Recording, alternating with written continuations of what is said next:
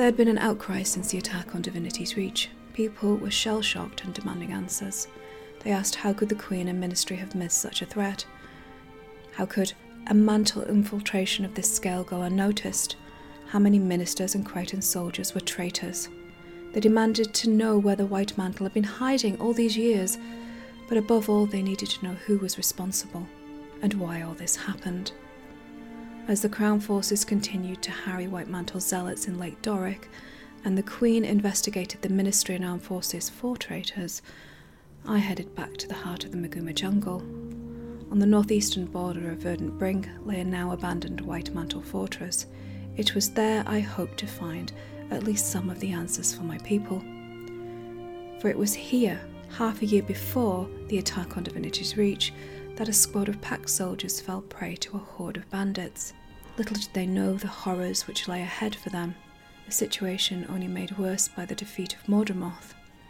Stood in the ruins of the soldiers' camp, there was an uneery stillness to the place, an unnerving, unnatural silence.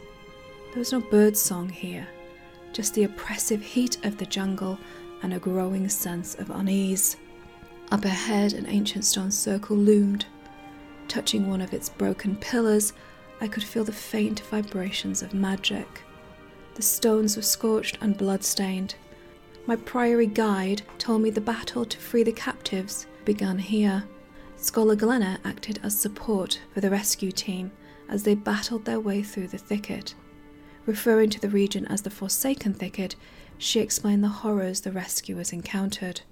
Before they'd arrived, she had been trying to study the stone circle, but was stopped by what she referred to as anomalies. The priory had records of these creatures, but she was tight-lipped about the subject. In the months following the jungle dragon's death, these anomalies had been observed in Krytan, the Shiver Peak Mountains, and as far east as Ascalon. The scholars were deeply troubled by these apparitions and feared the unintended consequences of the deaths of both Zaitan and Mordramoth. When the rescuers had arrived, they vanquished the anomalies, but were hard-pressed to deal with the crazed spirits of the Vale. Stood before a river of souls, in the face of such horror, I feared what lay ahead. Pointing off into the distance, Glenna painted a hellish picture of a creature like nothing I had ever heard of. It was Legion, the coalesced misery and suffering of countless souls, a mindless, murderous, merciless abomination. Later she would discover the bandits had nicknamed the thing Gorseval and had been feeding it captives. The rescue team were forced to dig in over the course of a few weeks. They managed to push back the spirits, kill the abomination, rout the bandits, and eventually free the captives. The soldiers had reported seeing flashes of light in the evening sky and hearing screams over the Great Wall to the west. She showed me a handful of tattered parchments, fragments of journals and orders she had uncovered in the area. From these she had been able to verify the anomalies here, like the others, had only appeared after the death of the dragon. She also understood what the soldiers had seen, but wanted to show me so I could understand what I was reporting. Walking south, we threaded our way through the jungle.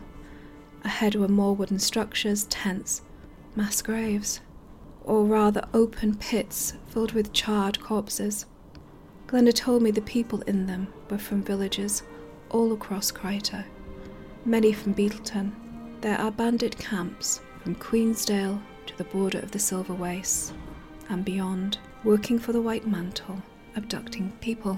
They had even installed an Asura gate at Fort Vandal to help them transport their victims here, to die. In the face of their mindful, efficient brutality, I was chilled. If you have ever heard a White Mantle sympathizer talking about the greater good, remind them of this place. Remind them that this slaughter began 250 years ago, and that these innocent people not only lost their lives, but they lost their very souls to unending torment. Nothing good could ever be bought at such a cost. The next morning we headed north to the Temple of Salvation. The rescue team had encountered a White Mantle Inquisitor here, Matthias Gabral. Pack squad leader Bennett was caged inside the temple, and their only hope of saving him was ending the Zealot.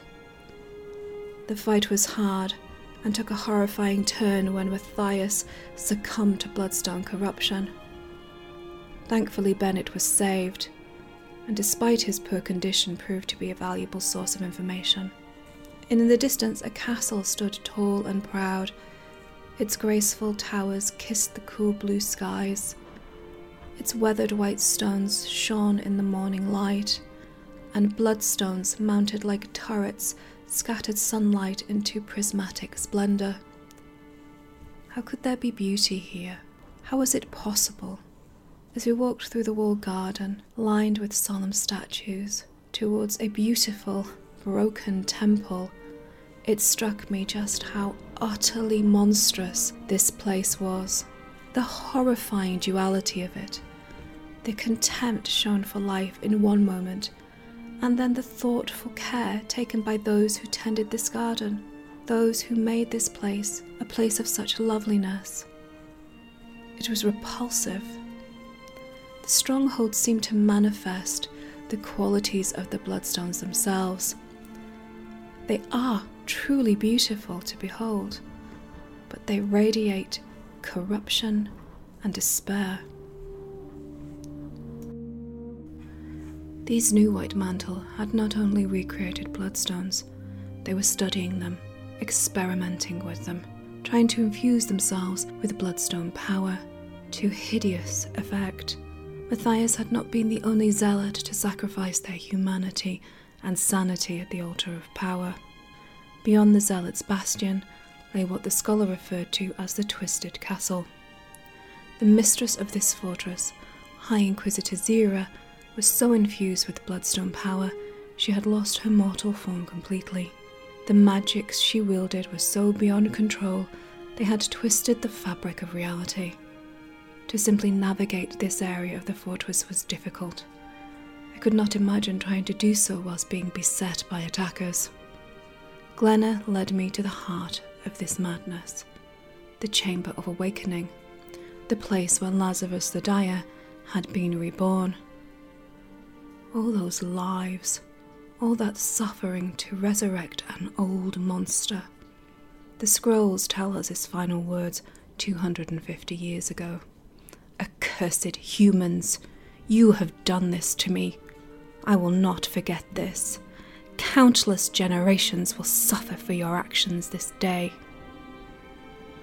Whatever his words or actions now, nothing born of such darkness could ever be good. I shudder to think the horrors he will rain down upon this world. But Lazarus had not led the assault on Divinity's Reach. We must travel to Beetleton, to the manor of the late Lord Cordicus, to see the ruinous cost of blind faith and ambition run to madness. The last chapter of this saga will be known. The victims of the Forsaken Thicket and Lake Doric demand nothing less. I ask you, the people of Krytan, demand answers from our now dictator and queen. Ask her what knowledge she had of the Forsaken Thicket. And I offer you all a word of caution. Watch with care the actions of this queen. This is the perfect opportunity for her to remove traitors and detractors alike, for who will question the saviour of Divinity's Reach?